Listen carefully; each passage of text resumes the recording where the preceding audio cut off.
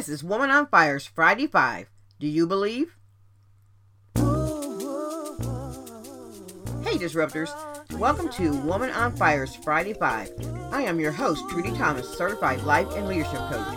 Each week we come to you straight from the arena, bringing you just a little bit of inspiration to send you into the weekend. Are you ready? Let's get to it. Believe in yourself. You are enough. Caroline Ghosn, founder and CEO of Levo. Some might say that one of the hardest feats that any of us could attempt is to believe in ourselves. Some might say that believing in yourself is purely a spiritual thing, that those who are truly enlightened have the market cornered in the act of believing in yourself. Not so, Disruptor.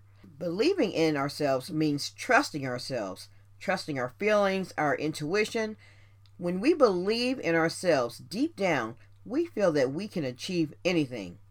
But as it happens in life, there will be setbacks, a stumble, perhaps even a fall from grace. It's during these stumbles, these dark times, that we lose sight of ourselves, our braver selves, and we are blinded by the setback. We allow doubt to creep in, and we tell ourselves, well, if I hadn't been this or that, or even worse, we reprimand ourselves for not being enough of one thing or another. We lose our belief in ourselves. As Ms. Ghosn stated simply, when these times come, and they will come, we must believe in ourselves. We are enough. It's not necessary to be more of something else. You are enough just as you are. Accept your humanness.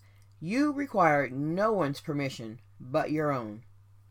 Life isn't simple. Things will go wrong and you will fail a time or two, or three. Doesn't matter. Sometimes after a failure, it's hard to get back on track. It's hard to get back into a believe in yourself frame of mind. Sometimes things just don't go according to plan. It happens to everybody. Not one of us is immune. For the times when we stumble, when we fall, when we struggle within and without, when we just plain lose faith and our light seems to fade, how can we rekindle our belief in ourselves? First, celebrate the small wins. No matter how small, allow these to give you confidence to reach for greater achievements. No one says you have to go out and conquer the world. Just do one small thing every day. And if you're feeling brave, do another. And another. Next thing you know, you'll be ready to tackle the bigger things. Next, appreciate your wins and your part in them.